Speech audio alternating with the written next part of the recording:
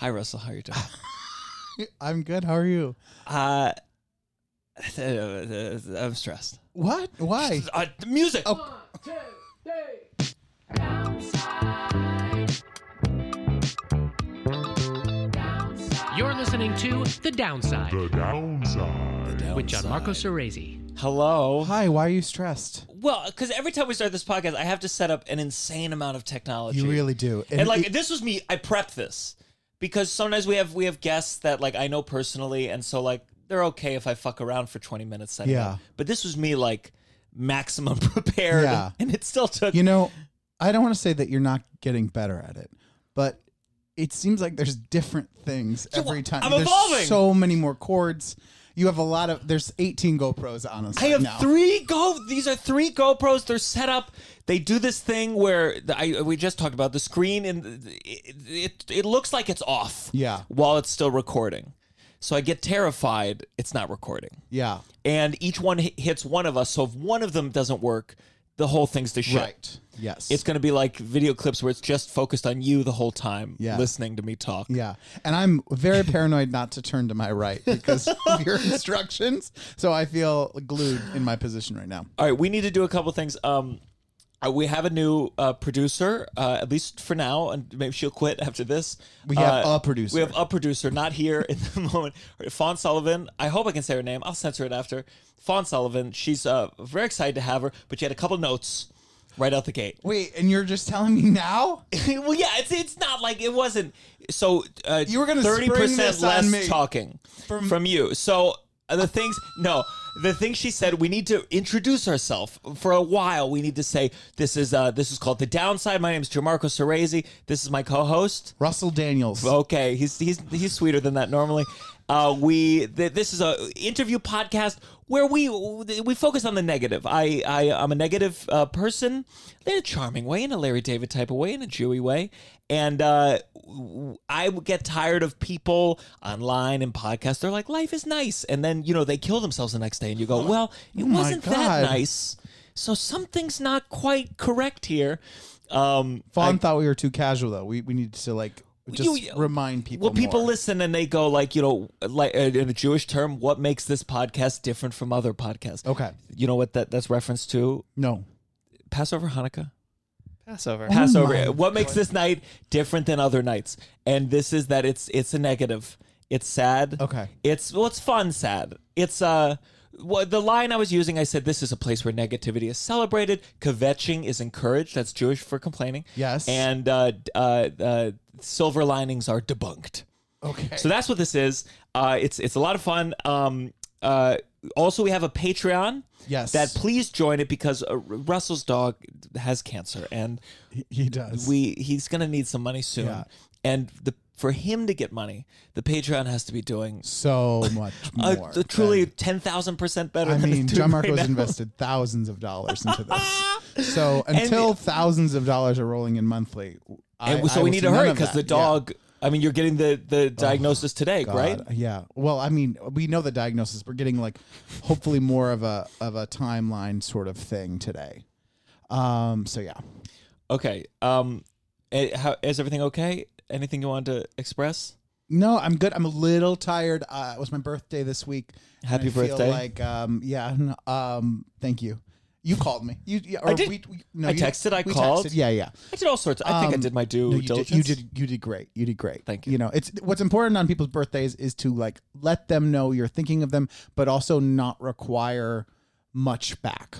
Sure. Because nothing's worse than being like, give me a call back today. When people leave a message and it's very clear that I then have no responsibility on my birthday to call them back. Oh God, that's great. That's beautiful. But it is the thing of oh, and can you imagine answering to? I can imagine on my birthday answering if it's my parents or a sibling and but if you answered every phone call, Well, I have it's to, very sweet when that my people parents do it. call, I have to do it because it's the only time of the year they do call to check in on me. My dad forgot my birthday once, and it really was like, well, this relationship's gonna die soon. How much after did he realize, or did he not realize? I think 2 days later he realized. Okay, it's hard. It's not. What good. did you say? I said it was okay, and then I acknowledged in therapy later that I think it did like deep internal damage. Now, I've forgotten my mom's birthday a couple times. It's in my calendar, like, but one time in college, my mom called me. She called me at 11:58 p.m. Yeah. And she said, hey, forget something? And I acted. I have a bad habit. I have a liar gene in me. Yeah. And I said, you didn't get the card? And she said, you're lying. And I said, no, I sent a card. They didn't get there? And she's like, Jamarco, you're clearly lying to me. And I held to that lie. Did you mail a card and then try to pretend? No, I didn't even do that. Jamarco! Well, I don't want to lie more. I don't want to build the lie out. So she thought the U.S. Postal Service just failed. I think utterly. One day I will do a postmarked. I'll figure out a way to postmark a letter from 2009, and it'll show up at her door at her new address. And be like, oh, he did send this. He did send this. He did send this. And inside it just says, hey, happy B-Day. Yeah. Peace. Yeah, but I hate sending cards. I hate that. I hate it. But it's always nice to get one. But then you yes, Russell, you've explained the nature of giving and taking. But we have a thing in our house where if we get a card, my wife and I, if one of us gets a card, we look at it. We look at it, read it once, show the other person, immediately in the trash. There's just no we used to do that thing where we'll put it up for a day on a thing or on the fridge or something, and it was just this is so silly. Just I keep the Christmas cards. It. You do the Christmas cards. Well, Lindsay, my friend Lindsay, she won't mind me saying this, but she sent me a lovely card of her and her son, her family and her son, her and her husband and her son, and I kept in my head, write her, and then I didn't. And then, of course, I got the text, hey, you get the Christmas card? I was like, yes, Lindsay, it was beautiful. Beautiful family. You're very happy. Congratulations. And our friend Jessica and her husband Max sends very funny Christmas cards. I like theirs because theirs is funny. I do save theirs sometimes because it's really funny and it's weird usually. And it has a specific message. They handwrite the thing on the back of it, too. I have a feeling if Tova and I make it to Christmas, that we will do cards. Really? I just feel like you have an idea. You have a bit you'd like to try out. Yeah, but she would come up with a bit, and if the bit's good enough, I'll do anything. Yeah. I want to bring on our guest, but I want to bring it on like this. So Tova is my girlfriend, and you can't tell from her name, but she's Jewish, and she knew our guest. He's the fantastic writer of the cookbook, Jewish, and we decided we'd make something. I'm not a very good chef. I'm a notoriously bad chef, I'd say. I'm most famous, if anything, in my career for being a bad chef. So we decided to make a babka, which I forced you to have some before. It was so good. Was it good? It was very good. Yeah, I did not contribute. I bought it. I paid for the babka. Yeah. And I don't have these ingredients, so that babka was a $100 babka. If you calculate, because I needed this much kosher salt. Yeah. But they don't sell this much kosher. It's a huge fucking box. I have koshers. I will never use this amount of kosher salt in my life. So it's like $100 babka, and it's really different. You're buying the $100. You pass a pre-made babka for $10, and you're like, I should just get this babka. But it was worth it when you made it, wasn't it? It was quite good. It's a lot of carbs that I have that I've been eating happily. It's a very good filling. And then some things I think just so they can sell books. Like when people write cooking books, they write stories with them. So I'm reading this story out loud as we're making this babka, and as you know, Tova and I super casual, very just casual. We're together today, broken up tomorrow. Who knows? I don't. We're dating. We're boyfriend girlfriend. But I'm sure she loves that. But I'm sure she loves it. But as we're reading the fucking babka story, our guest tells a story where he made babka for his boyfriend, and that was the day they said "I love you." And was it the babka? So now I'm under this pressure. Wow. We made babka. All of a sudden, I have this unknown I'm reading, now you said I love you. Great, fantastic. And you haven't said I love you yet. No, because we've been dating for fucking 6 months. I mean, welcome to our guest. That's a while. Jay Cohen. Welcome to the podcast. Thank you for being here. So just to put a timestamp, that was 3 months. of us dating when we did the babka and the I love you. Well, listen, maybe your babka was better than ours because I ate this and I said I like you. Yeah, we're like also this. gay people are on a faster timeline. Really. Maybe. With love yous? No, I don't know. I mean, I think I think gay people in general maybe throw it out more, and I feel like relationships are a lot. Either there's like a much shorter half-life, or there's I see. Things so you say I love you sooner, but you say I hate you even sooner than that. Potentially. I'm a serial monogamist, so I've never really like been in that type of gay relationship. You're still with the person from this book. My husband. That's your husband. Oh. Okay, great. Okay. How awkward would that be if you write a book about some random boyfriend? Well, It's like if you if you break, there's this guy named Kevin Allison, and he hosts a storytelling show. He told this amazing story about meeting his husband, where like they met. And then they met again 10 years later, and they got married. And it's a beautiful story. And at the end, he has to go like, "We're divorced now," but and then he has to like, and he, it's a stunning story, It's and true. it's so someday, Jewish and divorce. That's the sequel. Could be. Where it's just meals for one. Babka for one. there you go. Well, thank you for being on the downside. My pleasure. We know each other through social media. Yes, because your face up close on TikTok with the like one-off punchlines. and Yes. They're very good. That's very kind of you. Now, have you ever been a performer? No, No, I you- mean like, I guess like yes, in this context of Sure. like food, but like no, not like no theater background, not chef/singer. Are there chefs though where like you're like, Oh they're my the greatest chef in the world, but they can't do an interview to save their life? That's most chefs. Really? I would say most restaurant chefs. That's the hardest thing. Being someone who's worked in media for so many years, when you'd have to do like videos with chefs or interviews with chefs, and you're just like pulling teeth. Like these are people that are truly meant for like basement kitchen, just cranking out the most gorgeous food, the most incredible perspective, but they just can't open their mouth and like have cohesive statements come out. Now, where did you work? In terms of Like you said, you worked at like a Yeah. publication. So I started in restaurants. I worked at Danielle and ABC Kitchen here in the city. Okay, I know ABC There Kitchen. you go. And then I worked at Saveur Magazine, a website called Tasting Table. I was the food critic for Time Out New York. Ooh. And most recently, I was the editorial director for a website called The Feed. And now I'm just solo cranking out Jew shit. Was this your first book? Yes. So and it did very well. It was a New York Times bestseller. Wow. I have to get this signed. Please remind me, Russell. I will not You leave without Tobo signing it. will be Yes, very yes, upset. yes. Well, that's fantastic. Well, so where'd you grow up? In Queens. In Queens.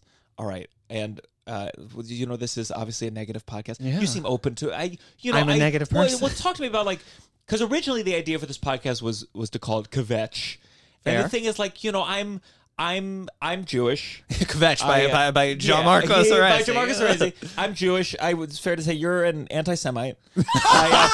No, I'm nothing, but I'm not Jewish. Did you even at grow all. up with Jews? Not really. No. Where'd you grow up? Upstate New York. Oh, like where upstate? Near Binghamton. Like That's upstate. That's upstate. Yeah, my yeah. my definition of upstate, like anything past no, Rhinebeck that's is most like people here, but yeah. it's No, Canada. that's upstate. That's like so. You've ever been to a bar mitzvah? No. Really? No.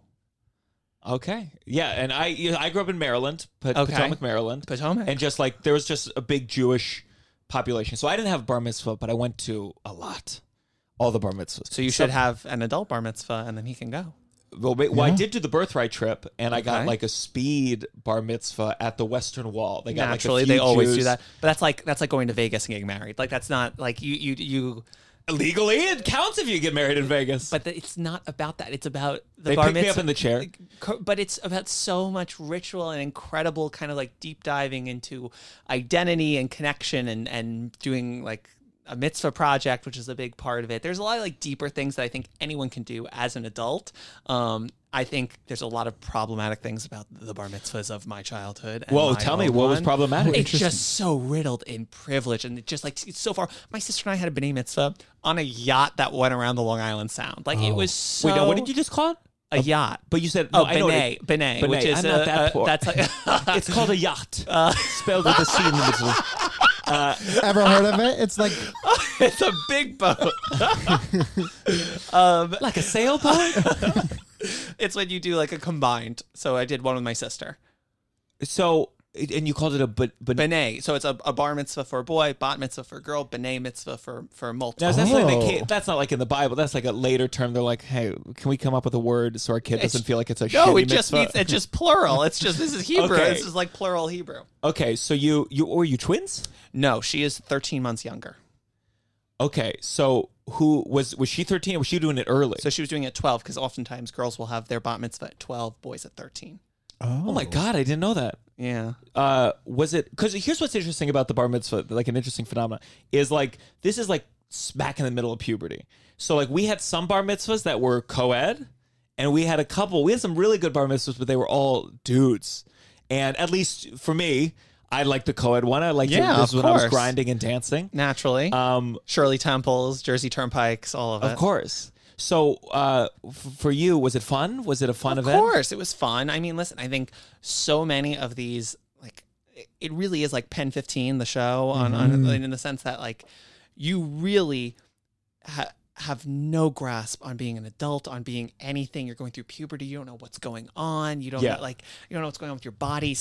Depending on where your bar mitzvah falls within the season, you might be pre-puberty, you might be post-puberty. It's like, might happen while you're it might be happening. So it's like you have some. It's like you have some people who are like really like developed, and then you have children. Yeah. And then they're just all like running around with glow sticks, like acting like this is a the lot of glow hottest thing. sticks. We had, I mean, because Potomac had some very rich people, and we had one where they had. You ever do the music? You did like a fake music video, like green screen, Yeah. and you got like feather boas. Of course. Like, spice up your life, and that's one I picked. And there was one that had its own music video center, and sometimes you get drunk, like the really bad kids would like sneak in drinks at 13. That's pretty early. So I was on this other podcast about Judaism, and right before me, the guest was Elliot Glazer, and he was talking about. He just brought this up, and it was we were talking on Instagram about like how absolutely ridiculous it was that it was pretty common to have these little like cubes of like where they would blow money, like fake money, and you'd have to try to catch as much as you want and trade it in for prizes. But I'm just thinking about the optics around all of these and like the goyim there that are watching these teenage Jews just being conditioned to like grab the money. Grab the money. It's so bad. I don't know like why. The father's like running there to push the kids out of the way. I can get more than your little hands.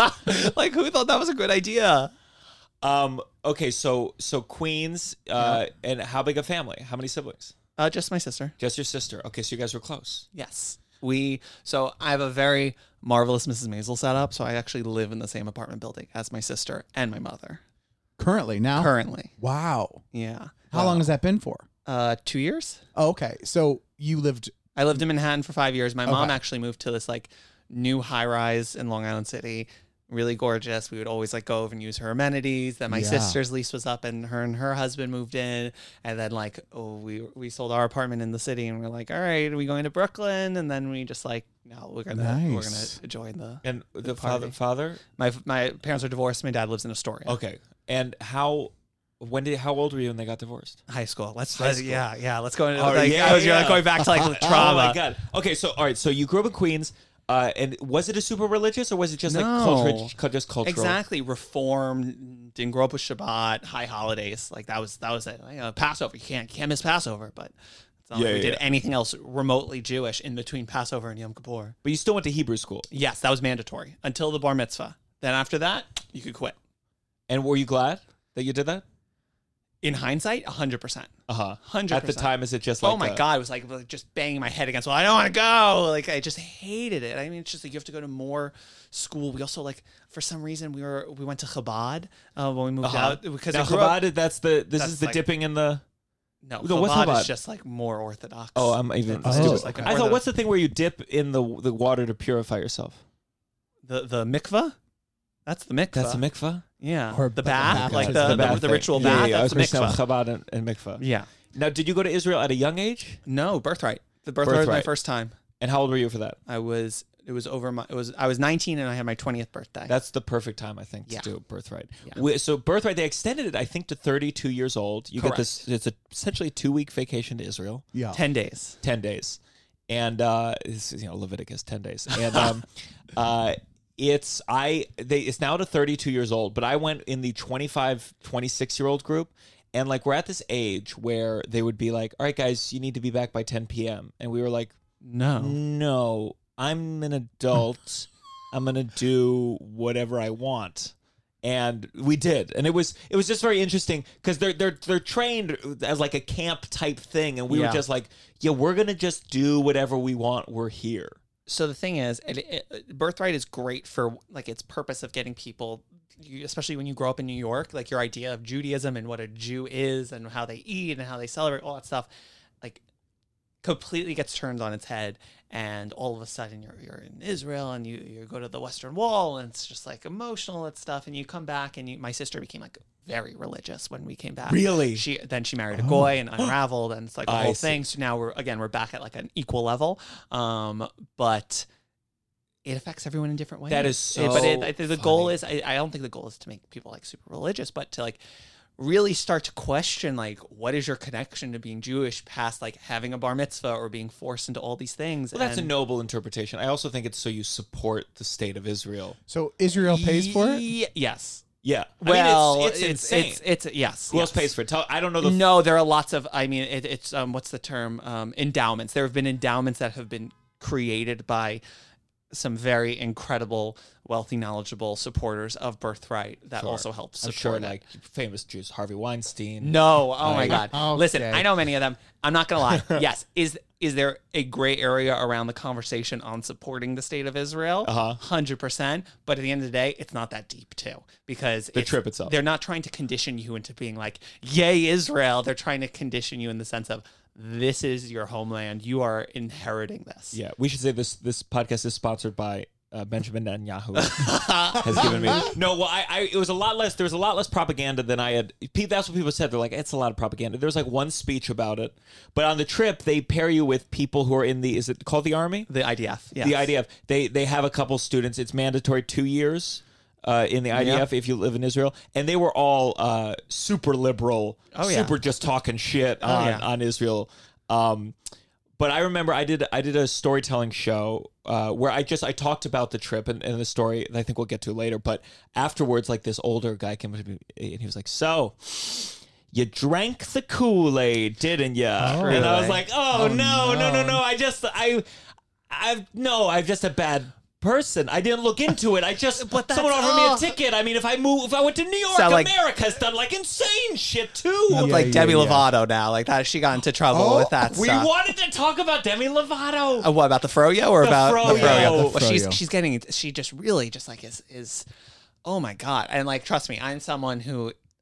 Also, I have my thoughts on diet culture, all that stuff, but this is not that deep. Like you're going you're going for froyo. If you didn't care about or you didn't want diet options, then you would have gone to like fucking Cold Stone or like you're going to froyo because there is this it's like froyo. It's this air of like it's healthy. So if I shove I always whenever I go for froyo, the idea in my head is like if I try it in the sample cup, it doesn't count. So then I just get a small portion, and then it's like, no, you didn't just have every flavor 3 times. Like, it really is that thing where you're like, it's one of those things where it's not, you actually are distracting from a real conversation around diet culture. You're actually making it worse for people that are talking about that sort of thing, because you're like, because then people hear that and they're like, well, where are you going to go where you're not going to see something that's like, do you know, it's crazy. But she had the same thing with Israel, because she went on a trip to Israel and she got a lot of slack because obviously I think there are 2 conversations when it comes to Israel. It's like,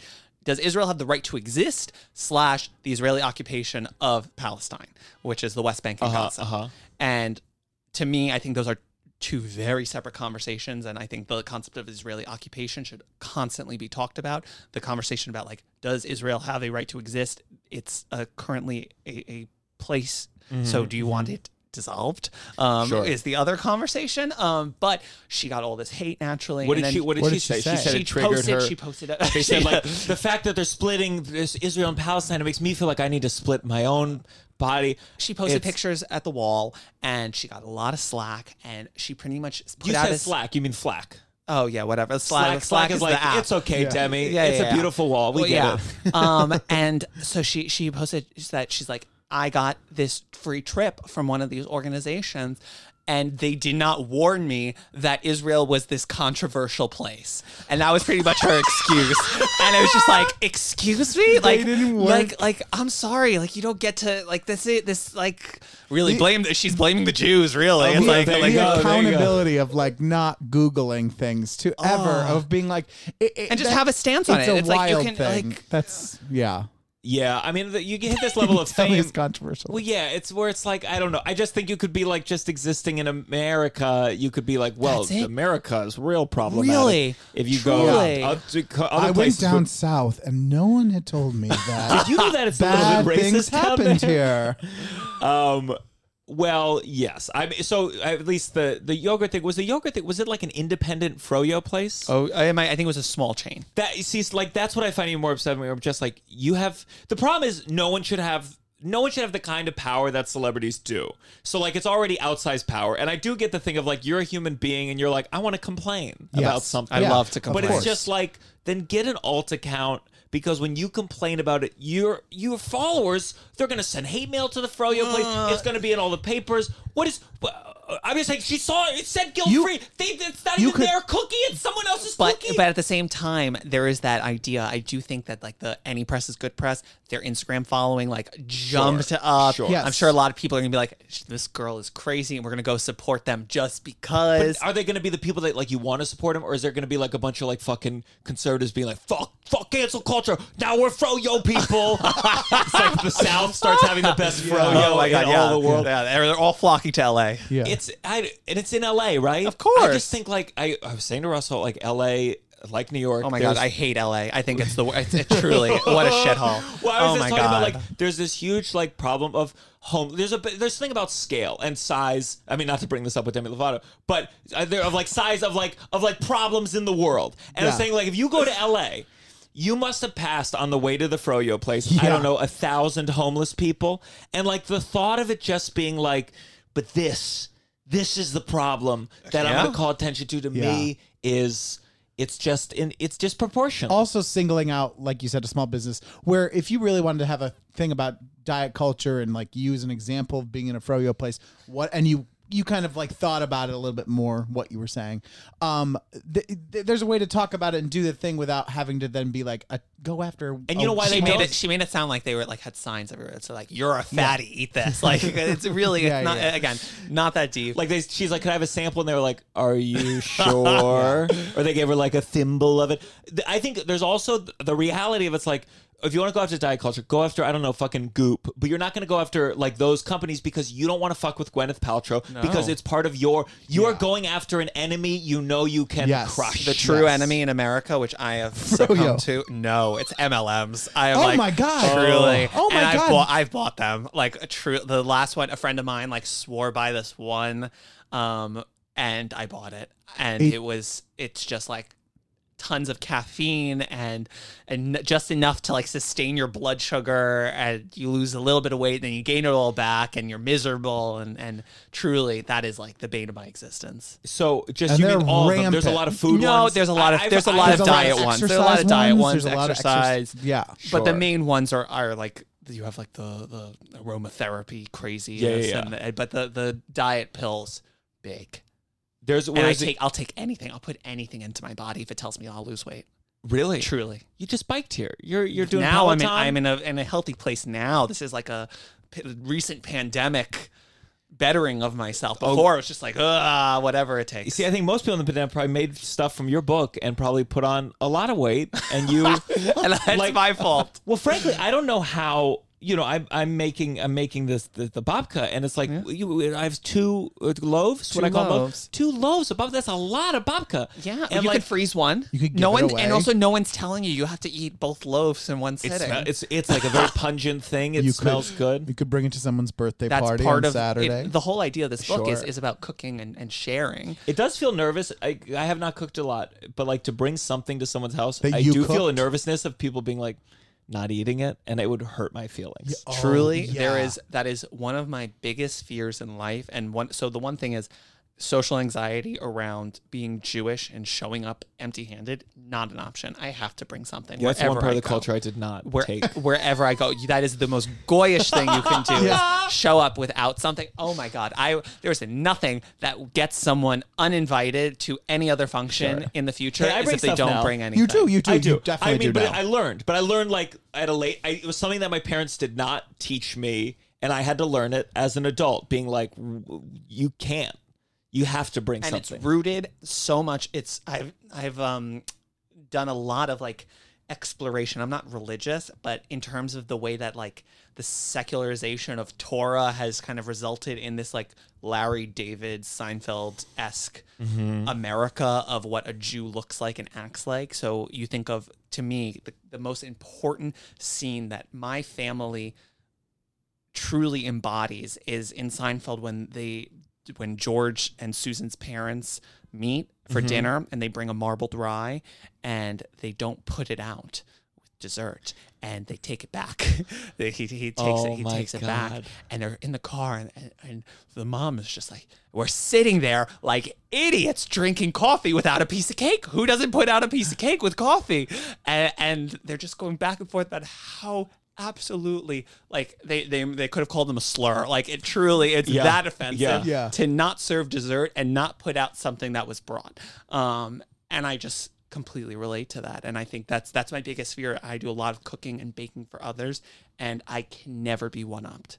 Cannot. Like I will die before I get one-upped. Well, who's one-upping you at this shit? Yeah. Listen. Some of these dinner parties, some of these Shabbats are. If I was going to your dinner party, like the thought of me bringing food to you your dinner party, Bring wine. Bring wine. Yeah, Sure. Everyone's bringing wine. You're making everything. All right, let's not get too positive here. I imagine people invite you to parties. I feel like people don't invite you. What do you like? You just because of all of this, like I'm not very popular. I feel like you'd be invited to parties where like you're like, does anyone like me, or am I just invited for the food? Well, that's valid. That's a valid thing. But also not even to that.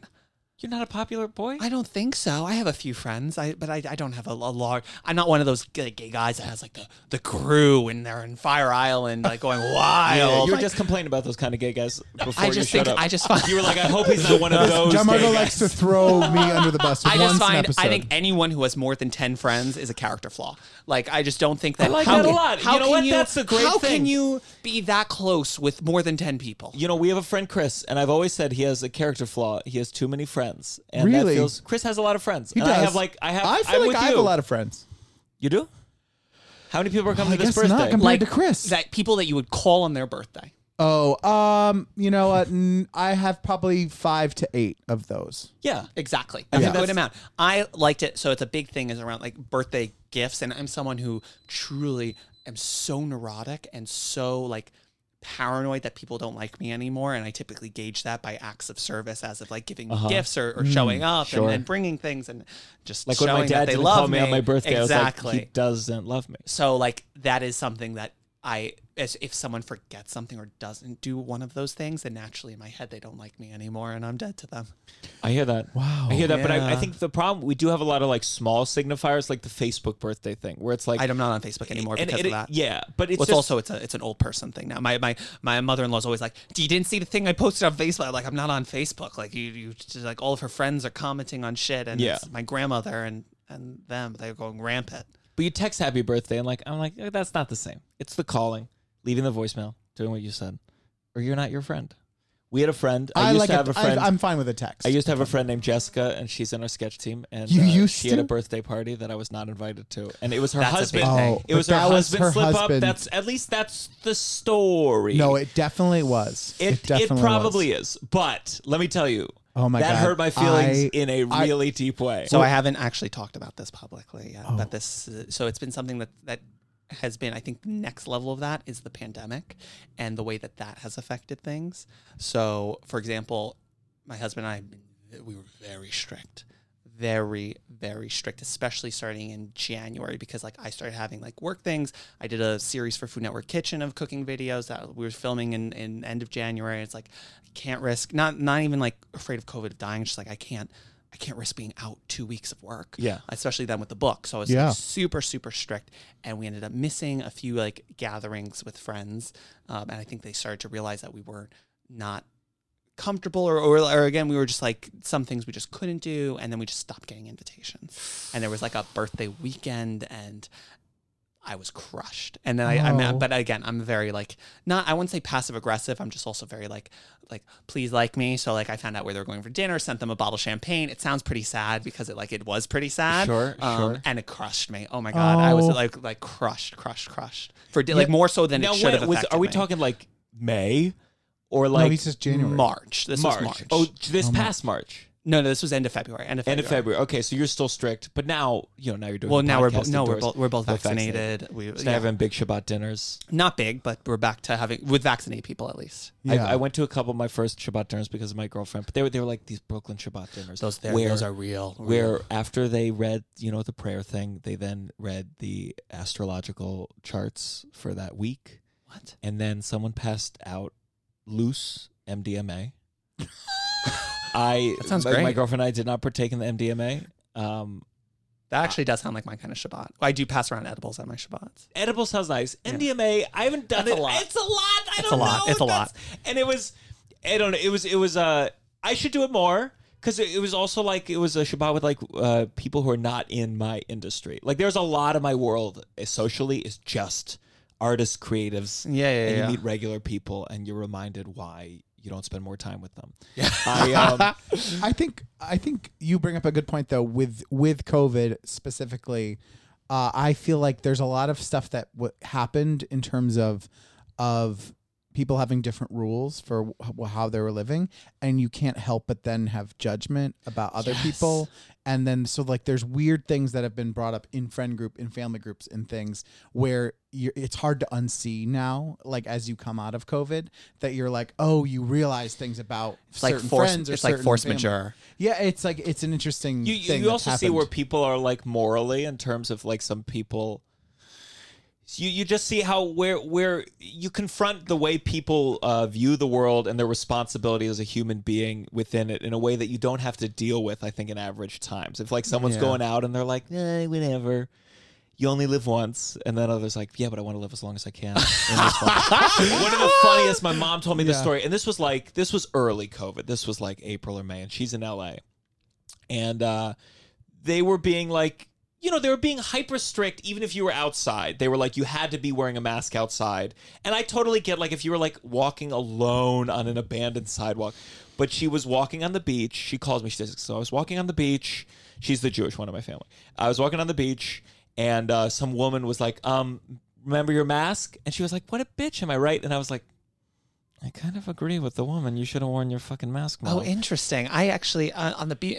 It's funny because this was in May. So like that's this was fair. It was the beginning. Where It was the beginning. I was just like, I was like, I get it. Just fucking do it. Let's just all do it. Just do it. I was the asshole at the gym in our building. So our gym closed for a bit, and then it reopened last fall, and that was like my lifesaver because I spent a lot of time there, and I am like, what? Just reading? Yeah, just reading. Yeah, just rolling around on the floor. I was just ruthless. If anyone like under the nose, I pull it up. Like just I was that guy because like it's one thing when you're walking or outside, but like at the gym, people get on the treadmills. They're like huffing and puffing, and they're just like spit going everywhere. It's like that is the one place where just like pull up your fucking mask. If you can't work out with the mask, then get the fuck out. Like I'm just like truly. I was like if I'm suffering on this Peloton bike, literally like gasping for air. It's like suffering on this. Like you have to too. I'm not like doing this.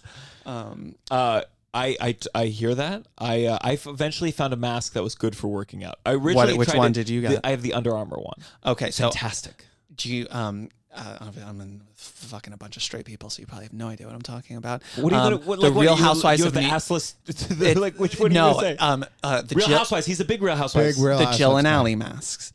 From old Jill's days. So yeah, Jill Zarin. Wow. So I became friends with Allie, who would come to Shabbats, and oh my God, truly after this, everyone needs to go to my Instagram. When I was doing my book tour, I did all these IGTVs cooking with like different celebrities. And I did one with Jill, and she is so iconically just like stream of consciousness. She started making another recipe. Like she was just everything you could ever wish for. But these masks are super comfortable. They like start making these tie-dye masks, and most of them are like 2-ply. So I truly don't think that they do anything. Like I really think that it's just for a show. You're at the gym yelling at people. You have a see-through mask on. I have one of those mesh ones. No, but like it's more of the idea, and also it is funny to see people. Some people wear. I saw this just on the way here. Some people have the clear mask like over the thing. I'm like, that doesn't do anything on the subway. Like you're sitting there, they have no cloth on their face, so they just have like the plastic piece covering their face. Asshole. But you're not doing not doing it. Like, but I don't understand how I purposely start coughing around these kinds of people. 14 months I into have my pandemic. mask on, but I just want them to feel a little fear. But they don't know. They think they're doing it. They think they're doing it. And I'm like, 14 months, how do you not know how it works? That if your face is like open, exposed, it's gonna get in there. Well, now we're at a weird time. We're all vaccinated. Yeah. But I see some people that are like, I'm going to wear the mask even when this is over. And I'm like, let me tell you, when it's socially acceptable to like generally not wear this mask, I am out. Two instances. I did it. But I if you're did it, sick but I'm in the not one of these future- people There are like, two yeah. instances. I am always going to wear a mask on an airplane forever because this was something that we just realized in this pandemic. We would always go on vacation and we'd get there and we'd get sick. Mm-hmm. And we've just come to this realization. It's like we would always get sick from the airplane, from being so close to people. And if this is the one thing that keeps our vacation sacred, 100%. That's a good point. That's a good point. And subways, I'm not going to wear like the full one, but I'll wear the cloth mask. I'll wear especially like if I'm sick or just if around. I'm around strangers. Like I don't like crowds. I've never liked crowds, and the idea of us going back to like crowded subways and all of these things where you're just so close to people, and I just never want to be sick again. I'm like a falling apart Jew that always every month there would be some ailment, and to have a year of not being sick was such a blessing. Oh, just sick in the head, but like not like physically sick. Like So let's go back to your divorce, your parents' divorce. The divorce of my parents. Oh my God, we forgot. Because we got to get to the sads, the negatives, the downside. So your parents we were got having divorced. too much fun in COVID. Yeah, too much fun talking about my paranoia of my friends not loving me anymore. So how old were you when your parents got divorced? I was going into my senior year of high school. They couldn't wait one more year. No, that's what my They sister. couldn't My wait sister one always more said. year. Yeah. Always said. So she was a junior, or did she bump up? No, she was a sophomore. I was going into my senior. So we were because she was born in February. I was born in December. Oh, I see. Because of that, how it fell. So did you know it was coming? No, everyone was completely Wow. shocked. Whoa. How did they tell you? It was like my mom was just crying all morning, and then they told us, and it was like it was. So it was such a rocky few years because then we had this 1 year and a very tumultuous relationship with my father, which is now great, but just I had to deal with it for a year, and then I went off to college and was an adult, and my sister had to deal with it for another like an extra 2 years before she got to like. Where'd you go to be an college? adult. I went to the Culinary Institute of America, upstate. So, but you could still visit pretty freely. I actually did. Sure. I did visit often, but it was just something that was it was all a very dark time. And we also didn't tell anyone when we were in high school, Really? we kept it a complete secret. I was just terrified. I don't know. Was that We just had based on- shame. We you were just- we're ashamed of it. And we didn't want to be like another one of those kids with divorced parents. Well, how frequent? There was a lot of divorce where I. A lot. But again, I think most of them waited until they finished high school. Yeah. That is interesting. If there was a mass divorce once people got out of the house. I was in college when my mom and stepdad got divorced, and I flew back. Horrible. It was like I flew back to be there for the announcement. But the thing is, everyone knew it was coming except for my little brother. So it was this weird theatrical. And was event. that was that your half brother or like? Is that... So it's my half brother.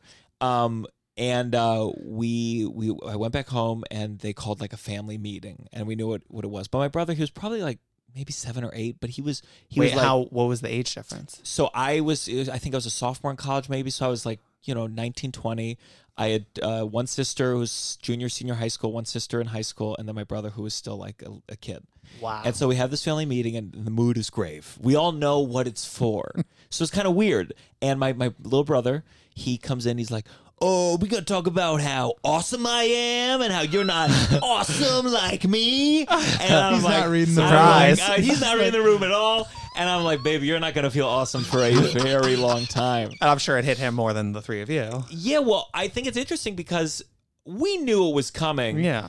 And you said it really, you didn't know. You No. didn't know.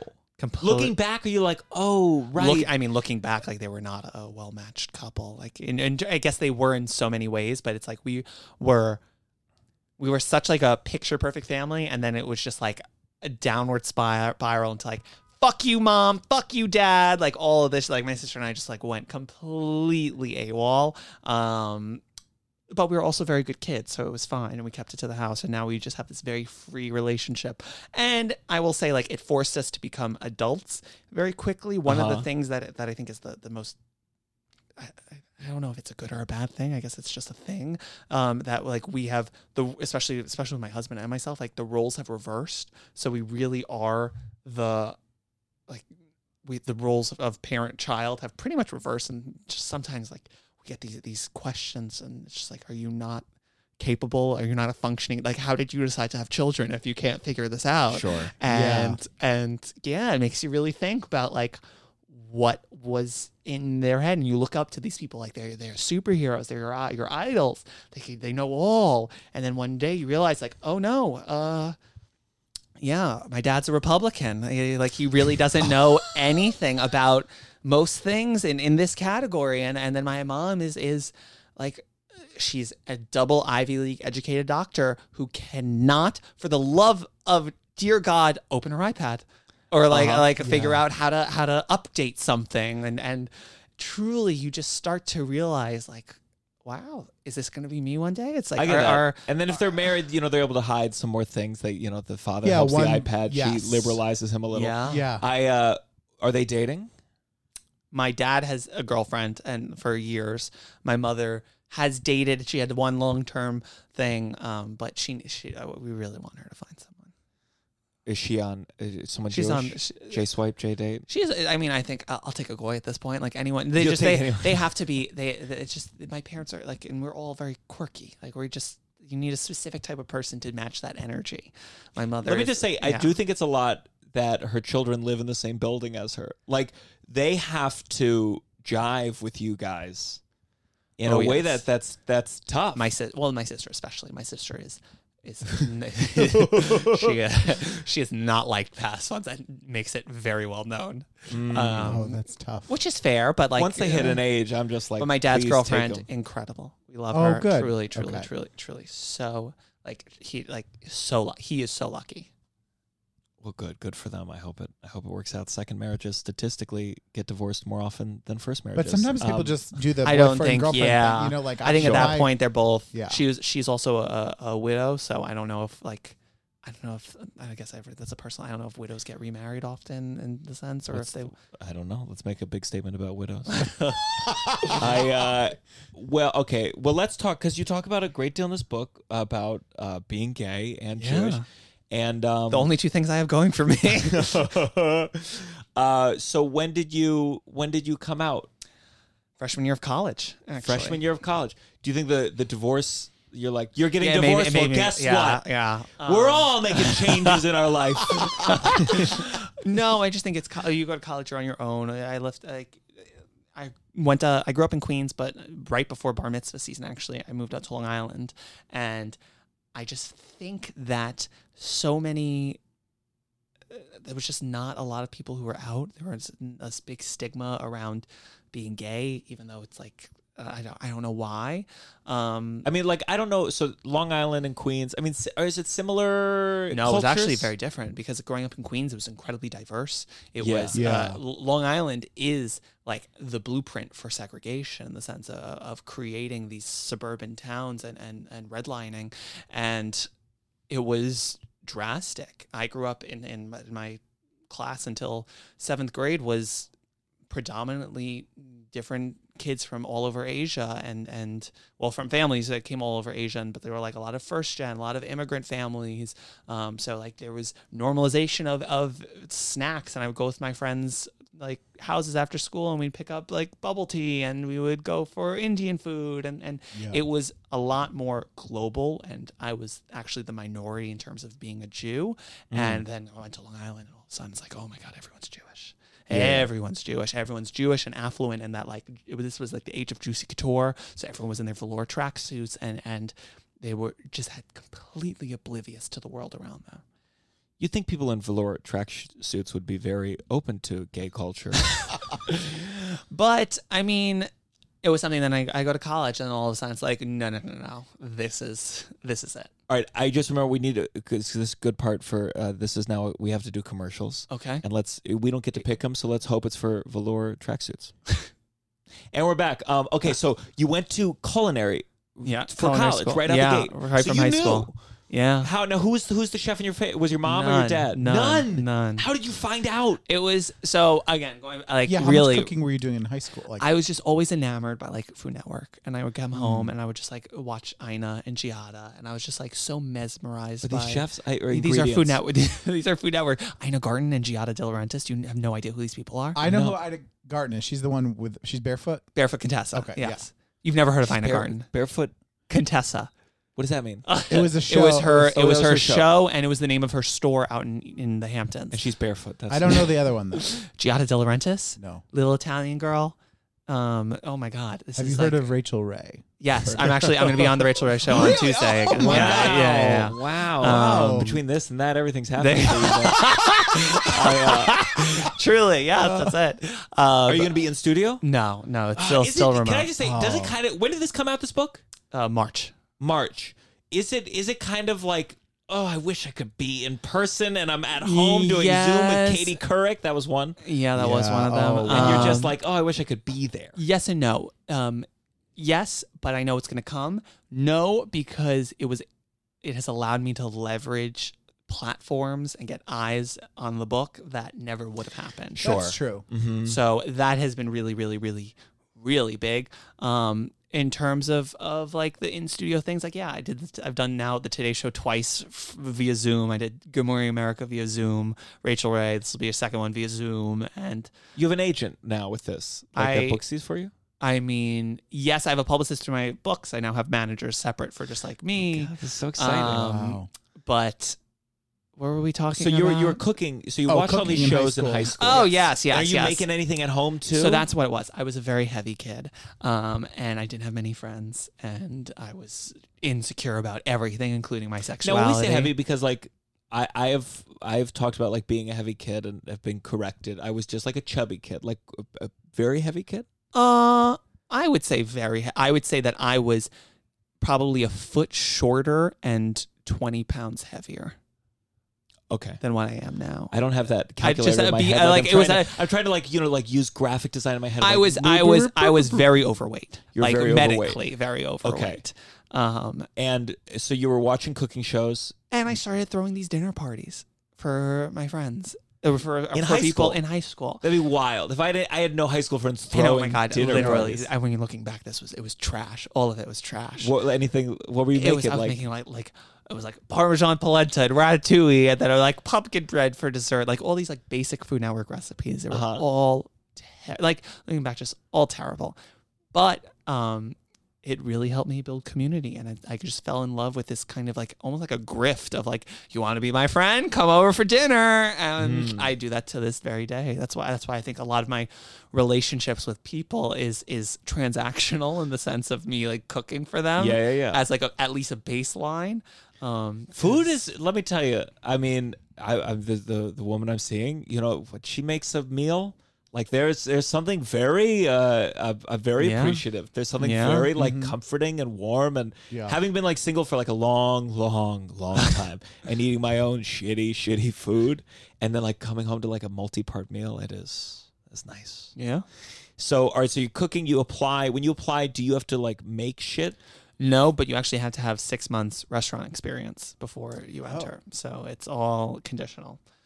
These all must be unique. Because I feel like any kid in high school who is cooking in a restaurant, like That's a unique kid. I don't know. Yeah. I don't know anyone from my high school who was working in a restaurant. Yeah. What restaurant was your first restaurant? It was this sandwich shop on Long Island. Still, honestly, one of our favorites. We go out often just to like make trips to get these sandwiches. Called Roast Sandwich House in Melville, and it was these guys, all Italian guys, and How'd they treat you? Tell me. They treated me very well. It was all men, very like bro-y, Jersey Shore-esque kind of personalities. Yeah. Two of them were brothers. The one of the brothers that did like the front of house was like a muscle head, like truly like just like could destroy you.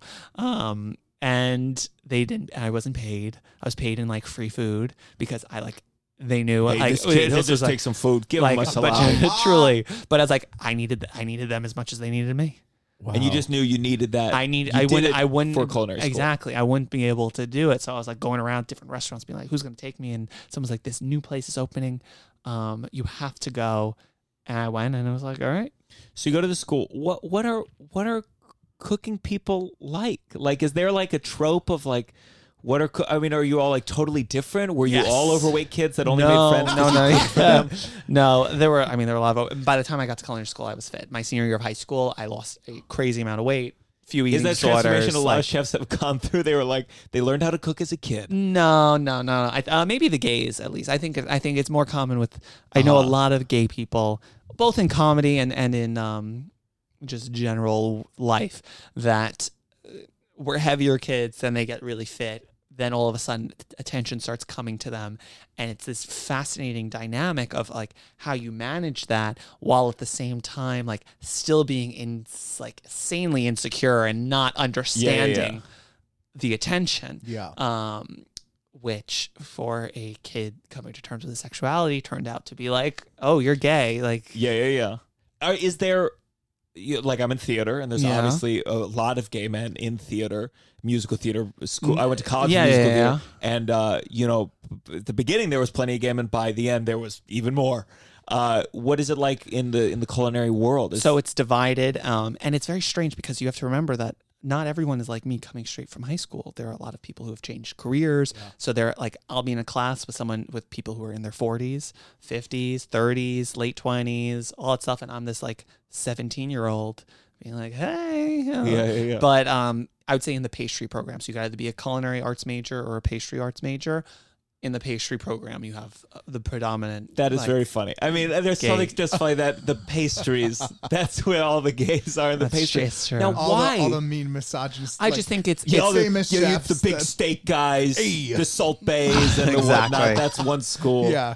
Why do you think that's why? Why? I mean, I'd love to say that there's this level of like masculinity in the back of house and like femininity in terms of the artistry around pastry. Maybe. But at the end of the day, I just think it's the way that's like the just stereotypes that society has beaten into them. But still, there's something like attracted. I had a friend, Rob Nanis, and he was a producer, and he once told me his theory was that the reason there were a lot of gay men in theater was like when you're a theater kid in high school, it's this place where you can like express yourself finally in like a different way than the norm, and whether you're singing or dancing or whatnot, there's more room to be like. I mean, I think that's why I became more theater, not because I like had like a unusual energy than the traditional masculine version. I wasn't the sports kid, and so I just wonder.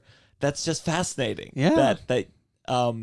So you went straight to the culinary. Yeah. Straight to the pastry. No, I degree. did culinary. You did culinary. I did culinary. And then how long is that program? It was 3.5 years because I did my bachelor's. Okay. And were you taking any academics? Yes, I mean that's part of that. So that's the kind of the second portion of it. 2 years is your associate's degree, which is pretty much predominantly just cooking classes. So you're in kitchens doing things, and that's the meal program for the rest of the students. So you go around and you like swipe your meal card and pick up the dishes that other kids are cooking. And so creates like little mini like restaurant services, which That's is amazing. really cool, and you eat pretty well. And then it's like the second part was like all the management stuff and like accounting and like if you're running a restaurant, this, that. And then that's actually where I took my first like food writing course. I think it's funny if you like suck at if you're like a bad student, people have to then eat your food. Well, a lot of people don't even make it to like the number one thing that causes people to have to drop out is they can't pass the math course. There's like a very easy math course that it's not a difficult college in the sense of academics. Sure, so they sure. took like every AP I credit I had from high school, and I didn't have to take any of those classes. But like, there's like a very basic math course that a lot of people can't pass. Mm-hmm. That's so interesting because I feel like there's plenty of Tova said that she doesn't really bake. Yeah. And she said what she doesn't like about baking is it's very Exact. it's very exact. And when she's cooking on It a is pan, and it she isn't. can- There's so many things. Like bread is not exact at all. It's pretty exact, but actually you have to be very flexible with it. Everything, I just think like when people say that, it's like it's just an excuse. Like you can do whatever you want. Like you could still bake. You hear like that, is it Tova? is it really Tova, like enough to of like these fucking is it excuses. gonna kill you just to like crack out the measuring cup and not like Yeah, shove your Tova. hands in the flour? Like you'll live. Like it's. It really, You hear that, Tova? Reach for your dreams. Now, I just want to say, because one of the things in the book, you named a bread after you. It's called, like, what did you call it? it's Jake's Perfect Challah. Jake's Perfect Challah. Now, let me just ask, like, I just feel like That's not but you understand that's not like me naming the bread after me. It's just a challah recipe. It's just my recipe. you called it the perfect. Yes, the but perfect- do you think that like when I'm home at Shabbat, I'm like, oh, tonight we're having Jake's Perfect Challah? I just there just must be a thing where like you could have called every recipe in this book Jake's Perfect. No, because I think that's because this is up for interpretation. There are a lot of things that are up for interpretation because every family makes their matzo balls differently, their brisket differently. That's a very family, very personal thing. Challah, this is like my dough recipe that I find is perfect. That anyone like The perfect again, you're part not isn't going to in make. quote. I'm looking at the book here, and it does say Jake's quote unquote perfect with a little asterisk. You'll have to talk to the copy editor about that. So you went to the school. You enjoyed it. You had a good Great time. Yeah. Good teachers. Yeah. And then is this a kind of profession where like you get out and like you can at least make a living, or is it No, like, is oh my it God. brutal? No. Oh my God. The like I was paid when I worked at Danielle, I was making minimum wage, so $7.25 an hour, and I was working crazy hours, almost like during the busy season, about like 90 hours a week. Oh my God. And it was insane. And I worked with their like offsite catering, so I was like doing events around the city. Sometimes I would like there was one day where I had to do like a shiva at night. So I got back to the restaurant at midnight, packed up my shit, like went to a friend's place nearby to crash for a few hours. Then I had to wake up at 5 a.m. to go cook breakfast for Mitt Romney. This was during the election. And it was just nonstop. Your dad And must have been proud of that. I truly. But it's just you break your body. It was the same thing when I worked at ABC. It's like it was great. I mean, I was making $10 an hour. Why? And maybe it was 12. I can't remember, but I think it was 10. So you're not making these are what all your fancy restaurants everywhere you go. You're like, oh my God, this place is so great. That's what the line cooks are being paid. And maybe things have changed now, but I mean, I don't know. So it was just like your body falls apart. Truly, your health is just like you can't withstand that heat being on your feet. Like just my stomach, everything was just like I just knew I couldn't. At least you never have to be like hungry though.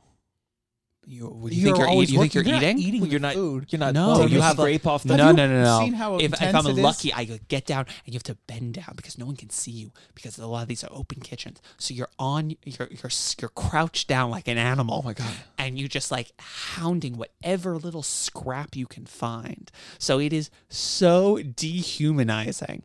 And then the family meal, which is like if you're lucky to get it when they have like the lunch for everyone, it's you're still on the clock, so it's like you're like time is going crazy. You don't know what's going on. Like, am I going to make it to service? It's going to be how many reservations are there? So you're lucky if you get a little bowl of rice that you can like inhale, or if something gets sent back, or like a wrong order gets done by someone, they're like throw it down the line.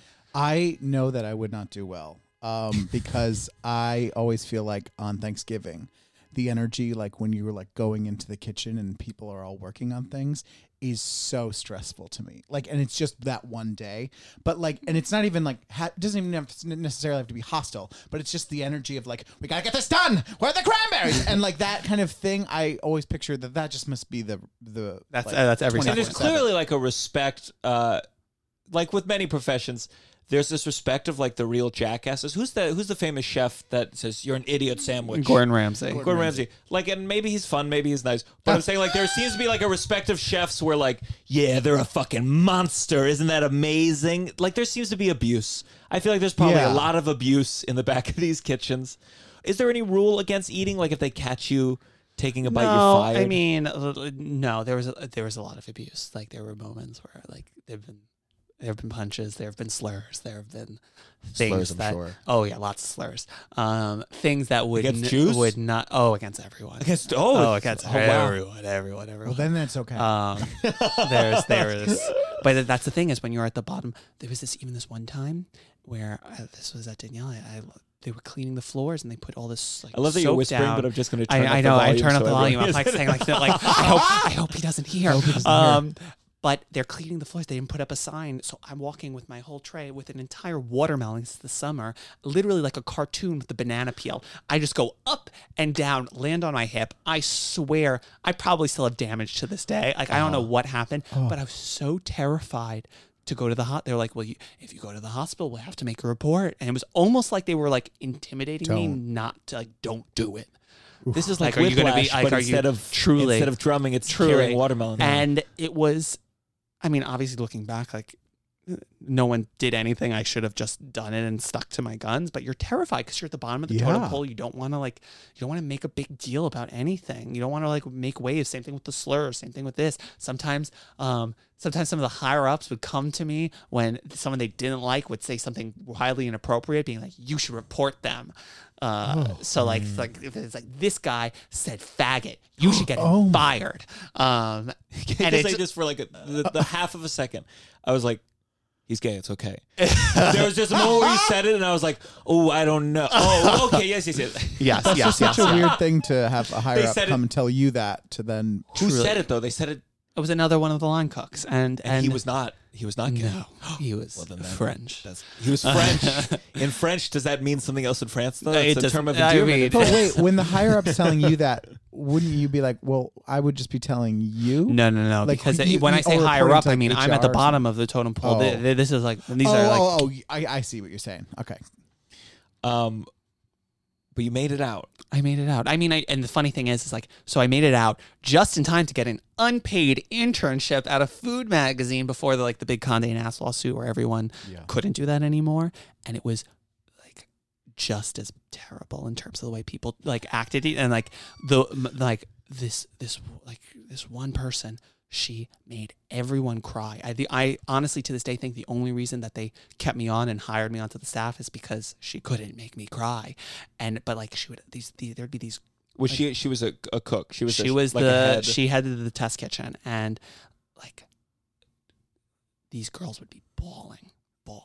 Truly, it was so. She would just like rip them down, and it would just be constant, and just like criticizing everything about them. It was terrible. And then there were the instances with like anti-Semitism where there were pennies on the floor thrown, and there was one time when hold on, explain this to me. What do you mean? Just Pennies like on the if floor? there would be like change on the floor, like, oh, pick it up, like because you're a Jew, and like then there was this one instance where someone. My God.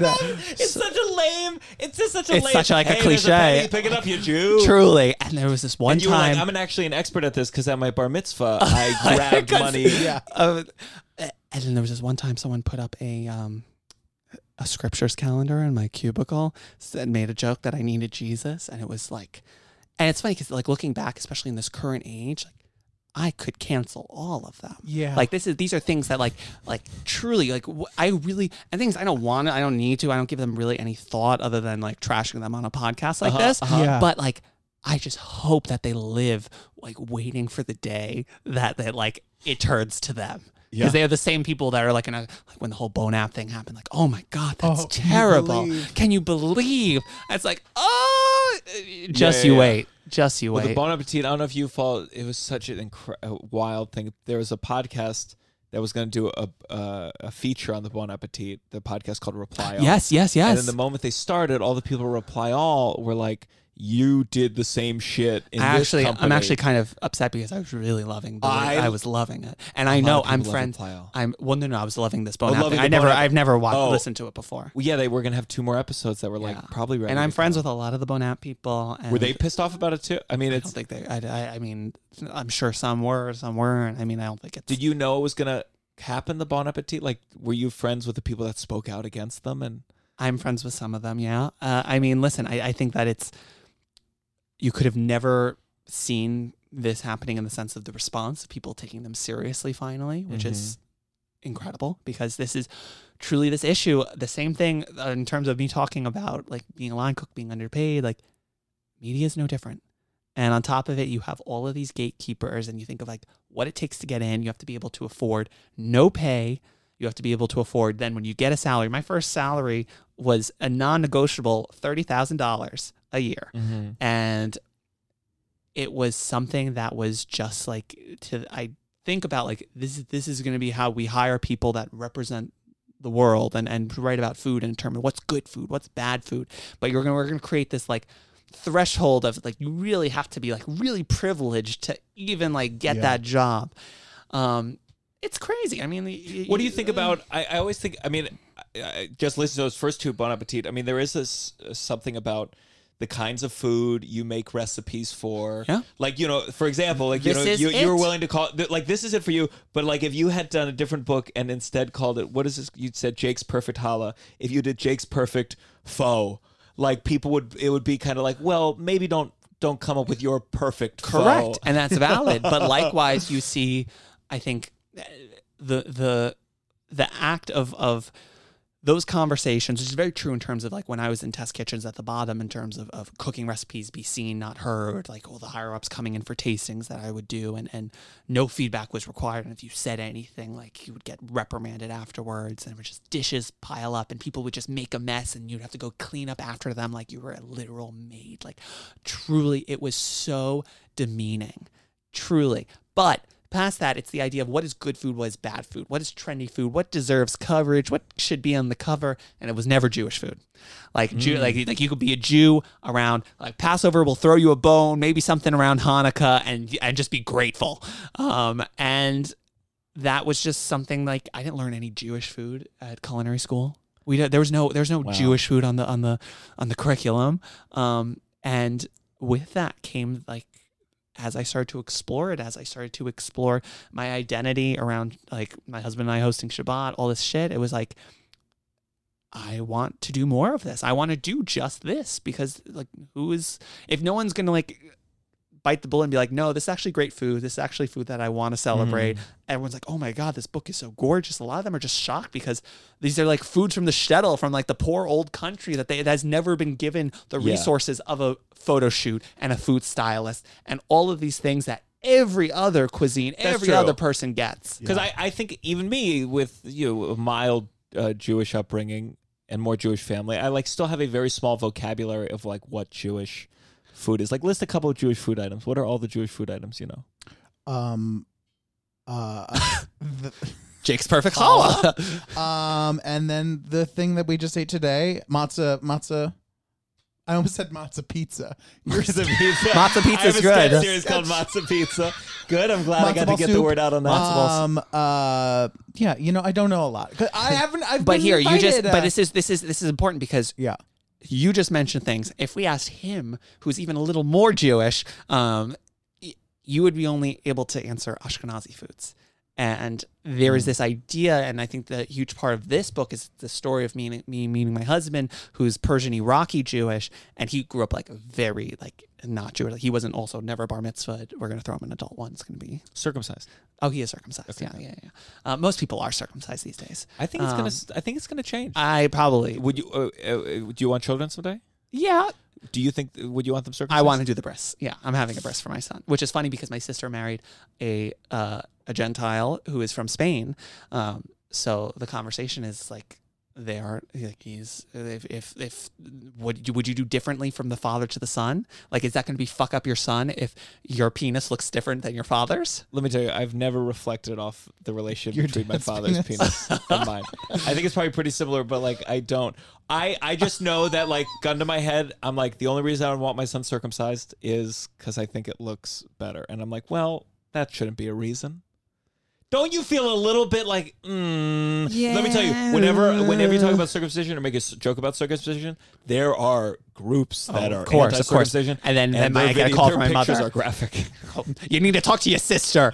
She says she thinks she might not do it. You know, my brother, your uncle said that there's a curse, there's a hex on the kid if they don't get it. It's like all this. That seems Like, valid. what were her Ivy League degrees? Truly. Like this is the This is old Ivy League. Yeah. This is This is old Ivy League. like and I don't know. I it's the same kind of conversation about like why do Jews have to marry Jews? They don't have to, but there's pressure from like the community, Yeah. and it's because of what? You're See, I hate that pressure. I hate it. you're the music man. You're from theater. What's the answer? Tradition. Tradition. Tradition. That's it. Well, you meant Fiddler on the Roof. Yeah, Fiddler on I the was thinking Music Man songs. You know, Music Man is also Do you another know, musical. I don't think it's very Jewish though. Yeah, but when you said Music Man, I was like, Do you know? we got Trouble in River City? I meant like you were like a musical theater. Yeah, person. I've played Tevye 3 times before the age of 22. You played it 3 times. I played before the age of 22. I played it in middle school in Fiddler on the I know in the Junior. third ones. I played it in high school, and then I did it in college. You're forgetting a fourth Oh, no. in my sketch. Yeah, but no, that was much later on in life. That's so funny. Yeah, just That like no matter just where like you go, they're little like boy. I Tevye. especially imagine like 7th grade Tevye Russell. You know, we had a middle school Tevye that was like should not have been Tevye. You would have. I was probably pretty good. Were you pretty good? I would love. No, Can we one's get a good tape in of it middle someday? School, high school. I don't think I have a tape. There's a tape of Josh Grobe, and he played Tevye in middle school, and I bet you. Were I better do than remember. Josh Oh my god, Groban's. I do remember.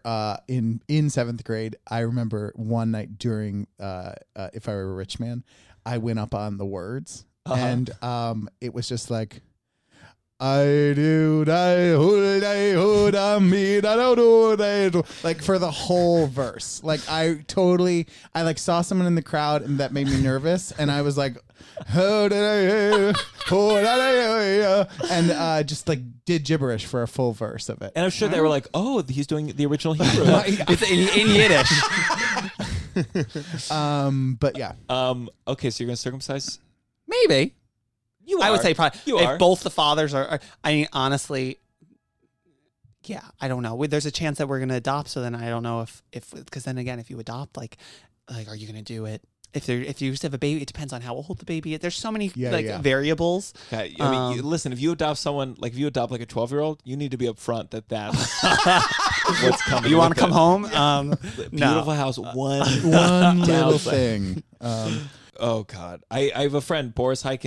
I think he was circumcised when he was 7. He moved from Russia or from the Ukraine to America or somewhere where like you couldn't get circumcised, and then he moved to America and got circumcised at 7. His parents or he felt strongly at 7.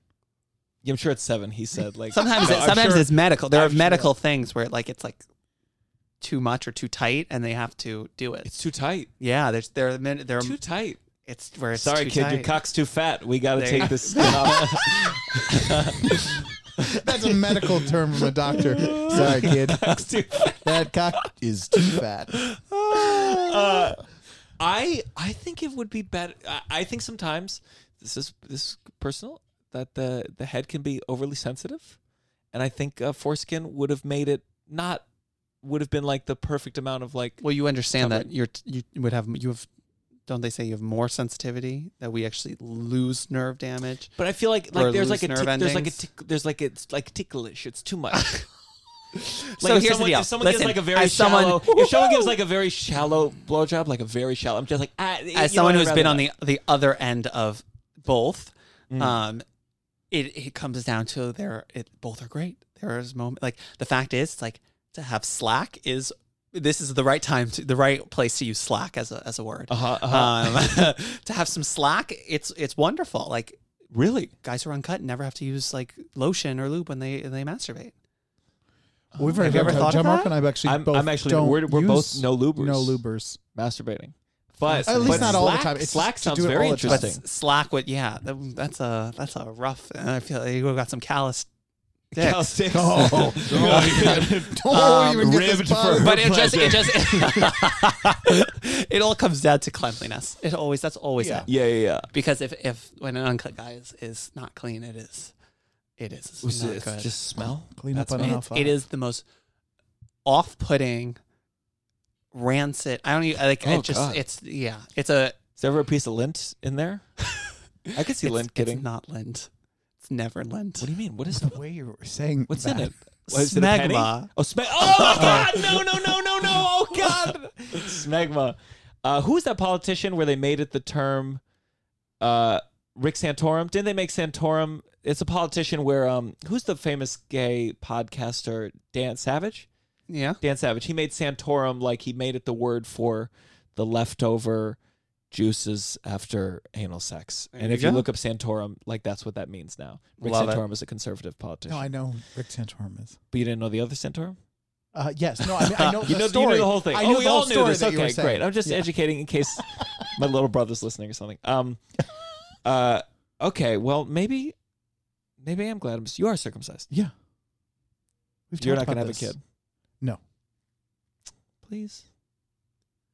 I don't want a kid. You're heterosexual, so you never know. Could Yeah, happen. that's Never know. true. But I don't think I don't think we want them. Now, Thank you. There you go. I Seemingly like that. forever. But yeah. I could come around to it. All right. Well, let's move on to. Did you read the email I sent that this has got to stop? briefly. Sure, No, that's I it's skimmed too it. long. I know. I got to figure it out. I clicked I clicked the like, where is this happening? And then Where is this? All right, done. All right. So this is Russell. Will you press the button, please? I don't know which one it is. Neither do I. I think it's no. That's a night terror. Stop. Oh my God! I don't know how to turn it off. No, stop pressing buttons. Russell, that button gets stuck. Okay, so my girlfriend has night terrors, and she sent me clips of her having them. And this, Oh my God! this is Tova. Really. Don't press. No, you're not listening to me. It's really. This is night terror, so she's completely. This is Russell. I never press the buttons again. This is more entertaining than I ever could have been. I'm just gonna leave.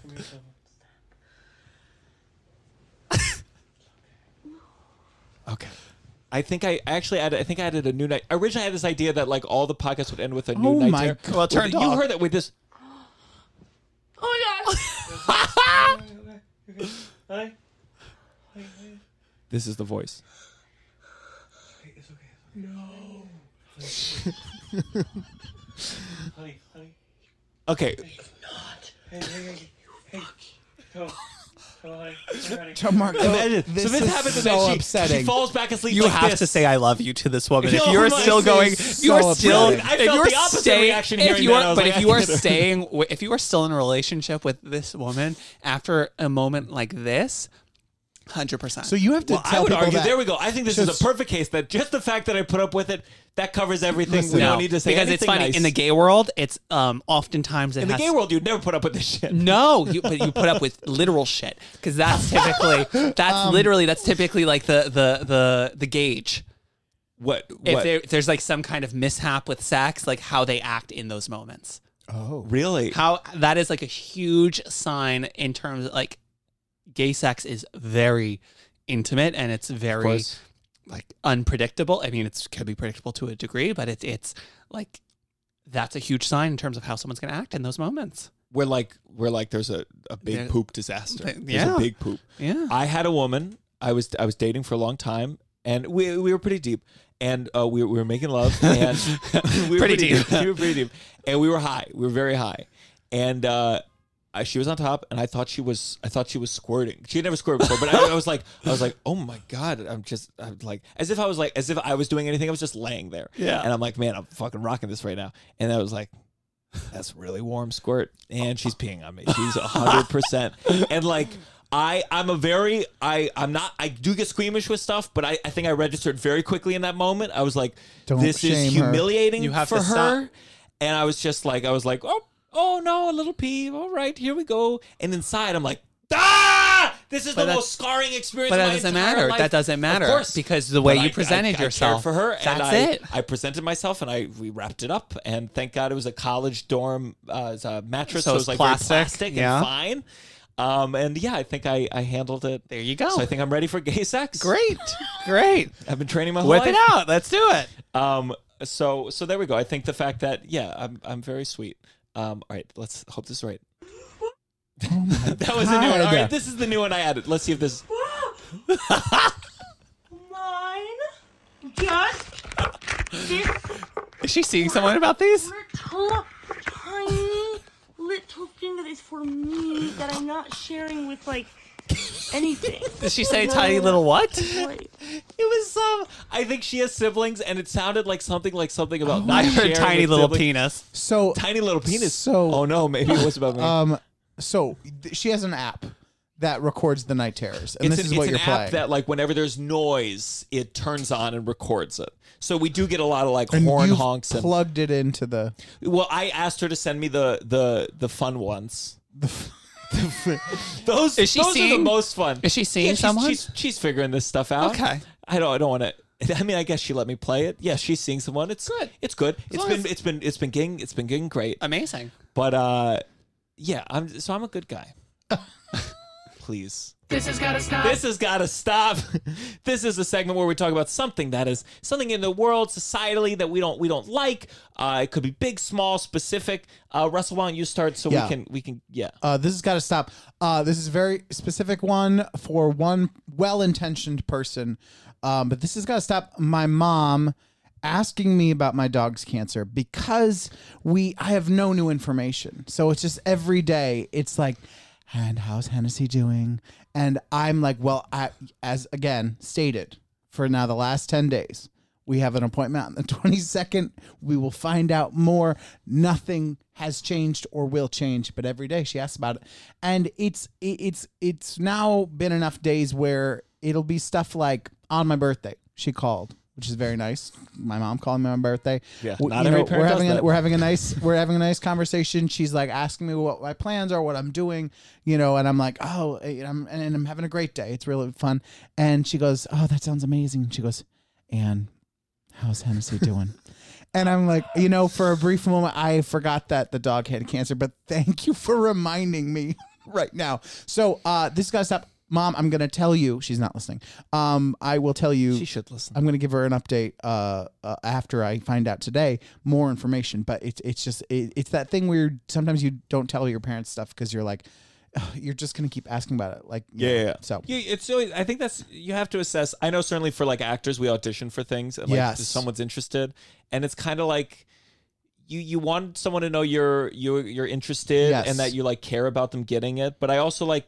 I don't hear about a lot of roles, and I just assume they didn't go to me. And so part of you is like, just don't ask about it. So that's why I don't even tell my parents if like something exciting happened or I got a call back because they're like, so you hear about the thing? And you're like, Mom, it's on the 3rd season, and I'm not the lead guy. Did you see the poster? It was not me. So please stop asking me about it. So do you understand the premise? Yeah. And it could be a cooking one. But let me talk about the This Has Got to Stop. Online therapy. It's a good thing and it's a double-edged sword. I just started it. You did? Yeah. Well, good for you. Have you ever done in-person therapy? Yes. So here let me just anything that becomes commodified, I'm automatically a little bit nervous about. And therapy is one of those things where it's an art.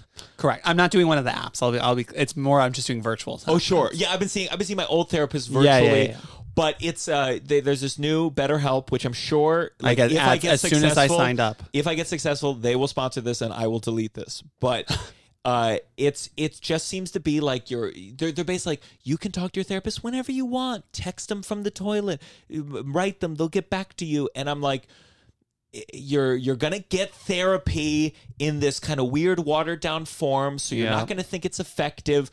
Or there's something about being in person which it's just easy to undervalue. And especially once coronavirus is done, there's going to be a lot of like, let's just keep doing it this way. It was cheaper to not rent office space. It was nicer to not have to commute to the place. And it's like there's things about being in person that when you're with a therapist, you might reveal more, you might connect in a way, and there's things you can't calculate, like just being in a room, in a physical room with someone, just smelling them. There's things in your brain that's like, I'm with another human being right now. So online therapy, it makes me nervous that this is kind of the intro to therapy. And it's this weird thing where I want everyone to go to therapy, and now they kind of are, but they're doing it in this way that I'm like, I'm nervous. There's plenty of bad in-person therapists. I got very lucky with my current therapist. I had bad ones as a kid. I had one therapist, she would always eat in front of me, and it really bothered me. And she would just watch me play with action figures and be like, is the Green Ranger your stepfather? And try to come up with like stories based on my action figures playing. That was bad. So this has got to stop. Just not being skeptical of online therapy, and just taking it with a grain of salt that it's not the whole shebang. That's my this has got to stop. So therapy. This got to stop therapy. I get literally the second I looked into getting a therapist, that was like every other Instagram is an ad for them. Like you just like that. It's I love ads on social media because I end up buying a lot of shit that I love because it's very targeted, but That's then so it's just funny. like I've rubbing never- in your face, just like, you need help. Yeah. Constantly. Yeah. So what's your this has got to stop?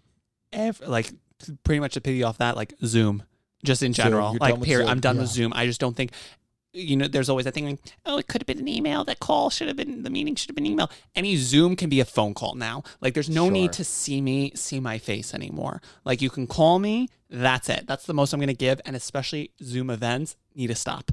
I've stopped taking on any other because it's just like people are at this rate. I would rather go see one person than like Zoom with 1,000 people. And more importantly, like there's nothing good happening on Zoom anymore. It's just sad. It's just like let me just plug right here. I do have a Zoom show coming up this Tuesday at 8 p.m. Please buy tickets to it. No, I hear what you're saying. There was a very funny, at the very beginning of coronavirus, there was a bunch of like Zoom parties and I Zoom loved it. reunions. Yeah. And then 2 months later, they all just kind of trickled away. And I think of like, for example, like some of my friends helped produce Saturday Night Seder, which was incredible and one of the most like insane mashups productions when it comes to just like low production in quarantine, make it happen. And they just did such an amazing job.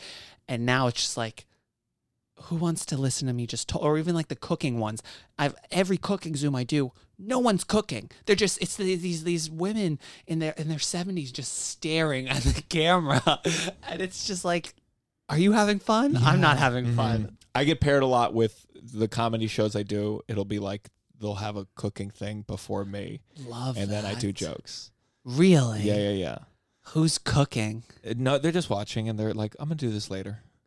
Yeah. I'm going to take They notes. never do. They never do. They never do. I mean, there's a, it's got to stop. I think the thing with cooking books is there are probably 90% of the people who buy this book are probably really excited about it and don't bake a single thing in it. And that's, I think people, there are two things to that, because I've done one that was really successful is since I'm on the board of this nonprofit called One Table, which is all about like getting millennials into hosting Shabbat, I did this challah bake along because people are so terrified of bread. So terrified of challah.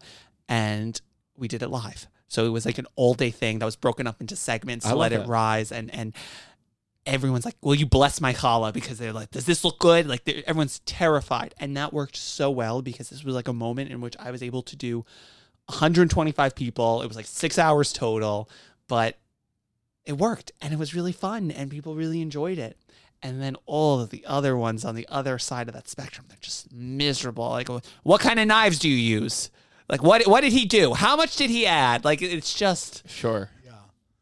Yeah, I'm over all of that. It's Jews, Jews. A lot, Truly. All right, we got to go to... Oh, let me just ask one thing. One thing, because I do want to just make sure I address it. Because this is totally like back... So, in this book, you just talk about being gay and being Jewish. And there's this culture where I'm sure there's lots of Orthodox Jews or I'm sure there's some Hasids walking around with this book. Maybe? I don't think that. You don't think so? I don't think you don't think they're buying Jewish? No. They're buying Jew, 100% Jewish. No dash between them. And you talk about it in your book a little bit. When I went on Birthright, there was one thing. The one thing I wanted to. We did this. There was speaking of Birthright, making people religious. There was this guy. He did his Birthright. He came back. He was not raised religiously. Then he came back and became an Orthodox Jew. Yeah. And it was what? I mean, that's how good the hummus is that in Israel, truly.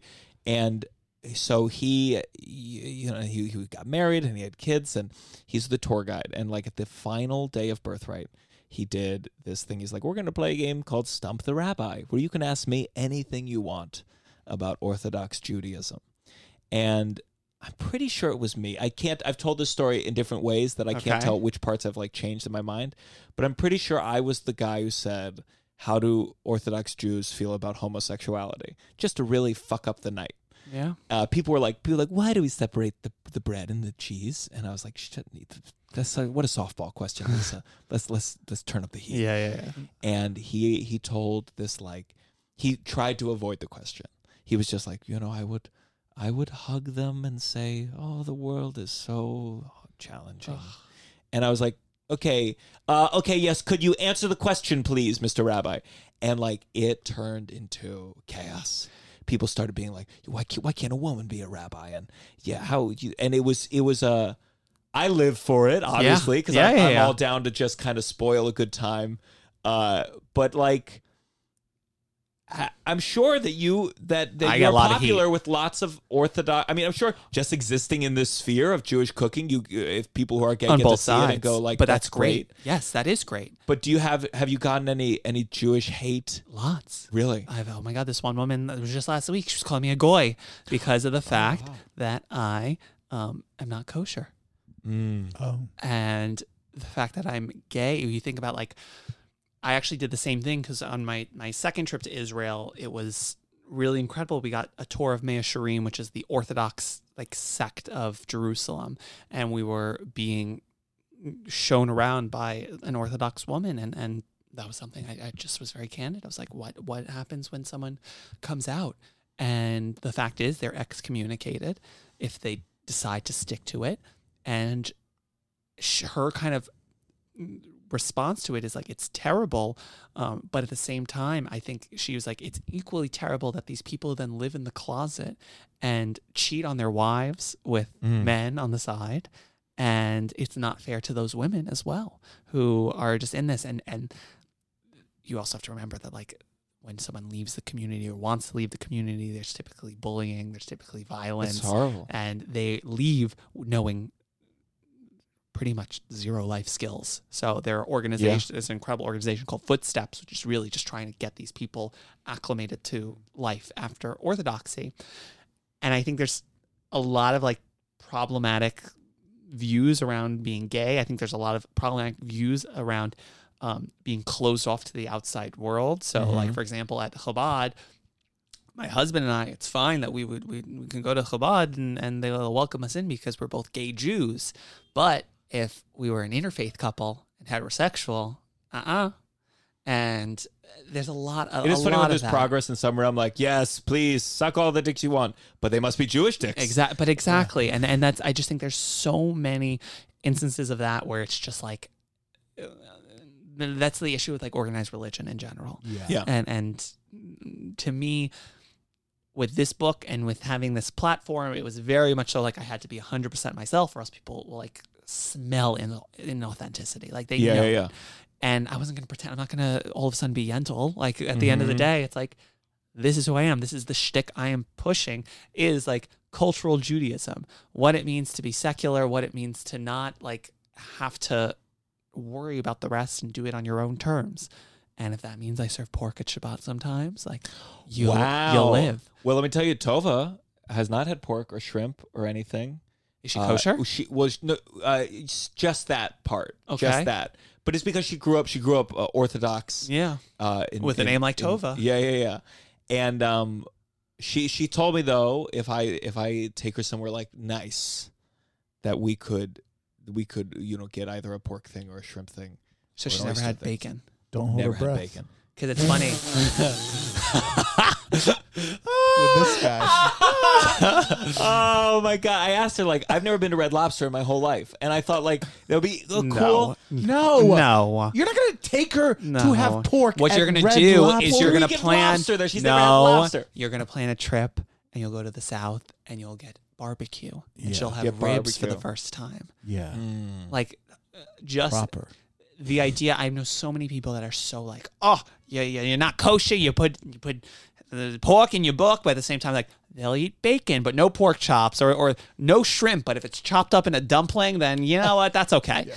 And there was like, I remember this one person literally just the other day was telling me on some Zoom, so that I hated, that it was like, oh, we had our milk plates, our meat plates, and then these red plates for Chinese food, because that was when they could have non-kosher food, is when they ordered Chinese. You know, that brings up a good point, because I was like, I got to figure out, because what we were going to have for my thing was oysters and You can have oysters. She can have oysters? She's totally like, Okay. she won't eat them, but she doesn't like be like, get them away. No, but then there's sliders with bacon. You know what I mean? Like, so yeah. We'll be fine. All right, the final segment. This is Gianmarco,